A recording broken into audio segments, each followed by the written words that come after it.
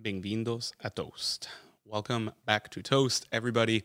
I'm very happy to be talking about Portugal again today because, I just recently started learning Portuguese. I feel very comfortable and very confident in my ability to speak Portuguese. It's, very similar to Italian, French, and Spanish. So I picked it up pretty quickly, and I also have an amazing teacher.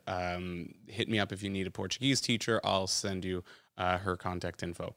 Um, Today, we're talking about Coimbra. Now, Coimbra, for many of you who don't know that, and most of you even who've been to Portugal may have never even heard of Coimbra. So let's just talk about the highlight that most people actually do go for, which is the University of Coimbra, which is one of the oldest universities in Europe. It is of Southern Europe. It's kind of like the equivalent of Salamanca in Spain or Bologna in Italy. So it's pretty big deal. Coimbra is also like that university also has one of the rooms that inspired J.K. Rowling, the author of Harry Potter, to kind of base one of the libraries in Harry Potter off of that. So I know many of you have probably been to the spot in the bookstore in Lisbon, I think it is, or in Porto, that J.K. Rowling kind of based one thing off of in Harry Potter, which I think is like the where he gets the wand or whatever. I went there too, but the University of Coimbra and the library in Coimbra, more specifically, is really just this amazing, beautiful spot, and you have like kind of those ladders that go to like the second or third floor because it's just this like super high ceiling, and we ended up going there obviously, because that's just like one of the things you needed to see. And anyways, let me just get into it. Like, why did I go to Coimbra? Just because I met Michelle, and Michelle told me about it. And that was like one of the cool things is that, when you're traveling and kind of have this open schedule, I was able to just really tag along with her trip. Even though we got to Coimbra separately, like I decided, hey, your hitchhiking thing was a pretty cool idea. So I tried to hitchhike to try and be budget friendly. It didn't work. I ended up taking a bus to Lisbon and then a bus from Lisbon to Coimbra. But we got there at a similar time, and we kind of met up at the hostel, and everything was cool. Coimbra is cool because as any university town around the world goes, you'll have a lot of university students, and a lot of university students inherently means that it's going to be kind of a party city. And I was down with that because I'd been couch surfing for a while, and I didn't have like the best luck in terms of like, 27-year-old single Jordan kind of wanting to go out and drink and maybe speak to some cute Portuguese girls. That wasn't really working out for me. So I was down to go to a hostel, and I really wanted to mix the whole hostel and couch surfing experience during that trip.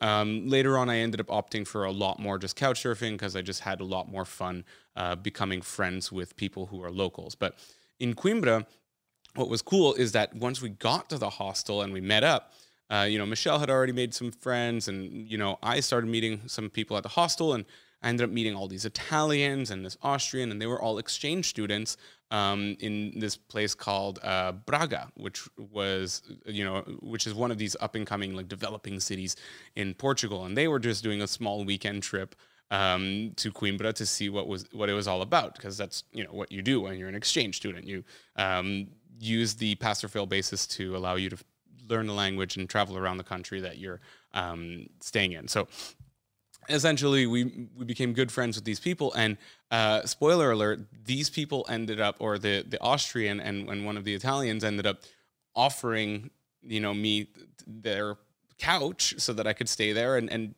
couch surf there without using the app, which is really cool because you always picture couch surfing as this thing where it's like, I need to like message people, and maybe like, I don't know if they seem cool or if they seem sociable or whatever it is. These people, like, I got to meet them, and then it was more just like, hey, come over, you're a guest. And it was really nice because I did end up going to Braga, and I ended up staying there for like a week or something. We just had a lot of fun. And there was a lot to see from there. But I'll get to that. That's going to be a whole week of stories because I did some really cool stuff there. Let's get into Coimbra. So aside from, going to this library and seeing like just the beauty of like one of these ancient towns that really grew up with, education and, the whole scholastic experience, academic experience really develops a town and architecture in a specific way, as you must know if you've been to Bologna or Salamanca. But from Coimbra, Michelle had this like, dedication to like I want to go do this like off the beaten path kind of travel. And so she found this old society that existed kind of pre like Romans or pre like, Portugal being Portugal, kind of these Iberian Peninsula natives that had this old village and these houses made out of stone, stacked stones, with nothing, to kind of hold them together aside from just the way that they're stacked. So that's like really impressive. Anybody who looks at architecture, you need to know that like we need these bricks to hold. We need this part right here to hold them together. And in these old societies, when they didn't really have this technology, which came very long time ago, to be able to still build houses and things like that out of just like stacked stones and roofs and everything too, just really truly impressive and beautiful. And so she, just tells us about this place, and me and this other Canadian girl, I think Sarah was her name, and just decided, screw it, like we have to do this. We have to go and see this like pre-Portuguese society. And so we ended up like taking this bus to this place called Lousa, and we kind of needed to take another like local bus from there. But I think we ended up just hiking the way, and we hiked around there, and it was just really, really cool to actually get to see these places, because it was so off the beaten trail that like locals even there didn't even know how to point us in the direction of what we were looking for. When we got there, first of all, nobody spoke English because we were so far out of like, Coimbra or Porto or Lisbon that you just didn't have the option of speaking English. So I tried with, whatever Italian, and it wasn't working out very well, but we eventually found it. And it was cool because we ended up, exploring that whole area. We were completely alone. We didn't see another soul for the entire day. And it was just mind-boggling, absolutely mind-boggling. And like, I just owe this all to Michelle because of that. And, like just the travel experience and her doing, being diligent on that research really helped my experience and Sarah's experience with experiencing this. I mean, they had arches just like built with like stacked stones that were not even like glued or like nothing was holding them together aside from just the stones. So it's like when you get to the top, if you remove one stone, that whole thing crumbles. Just absolutely beautiful stuff.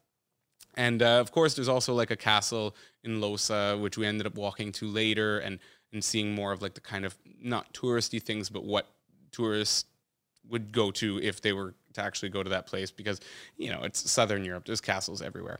But we ended up finding like a really nice restaurant after, like local mom and pop shops, similar to what Michelle and I had found in the last episode down in Algarve, just to get like local food at cheap prices that we just kind of pointed at things, and that's what we got.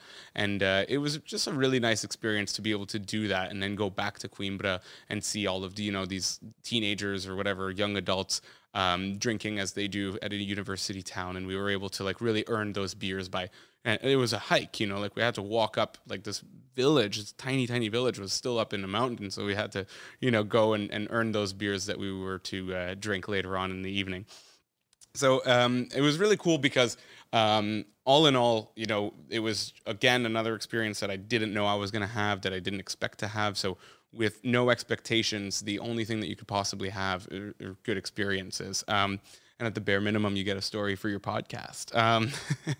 But back in Coimbra, it was cool because we ended up becoming friends with, the Italians and the Austrian, Moritz and Bianca and all of them. And like they kind of just really wanted us to stick around. So in Coimbra, like to be able to go out and go out and party kind of like an exchange student would, because we're staying at a hostel that's probably €7 a night, and everyone's cooking their own food. Everyone's just trying to be as cheap as possible. And then same with the alcohol. So like you'd buy your alcohol from like a small store, and you get your, port wine or your Vinho Verde, which is green wine, from the local dep if you're from Montreal, or corner store if you're not. Just like the little shop, and you get it for like €2, whatever it was, whether it was port wine or green wine or even just beers, which is usually not the best thing to get if you're in Portugal, but someone like me will still get the beers and try them. And it was really cool because we ended up like going out and finding bars and finding places and walking around town and getting a different perspective. And there's a part of me that misses that part of traveling. And I know as I get older, I'm gonna party less, and I'm gonna go out less, which means inherently I'm gonna see um, a limited or less detailed version of the cities or towns that I go to, because I won't experience what it looks like at nighttime, or what the nightlife looks like, or even like just the unique bars that they have. And we ended up going to some like very interesting, because we were with Italians, they like to dance and whatever.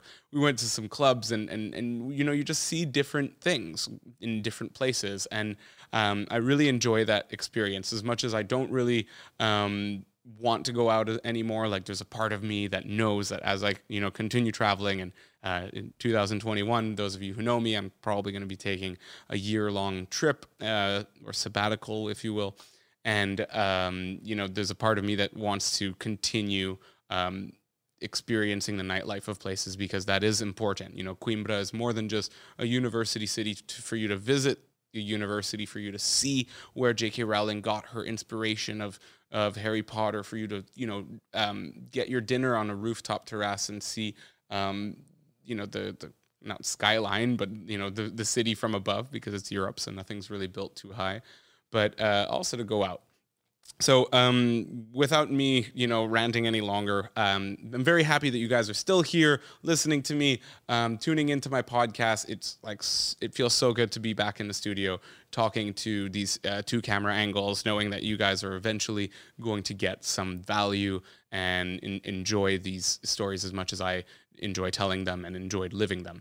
So I'm not really sure what I'm going to be doing next week, because it might be that whole Canada month that I'm looking forward to.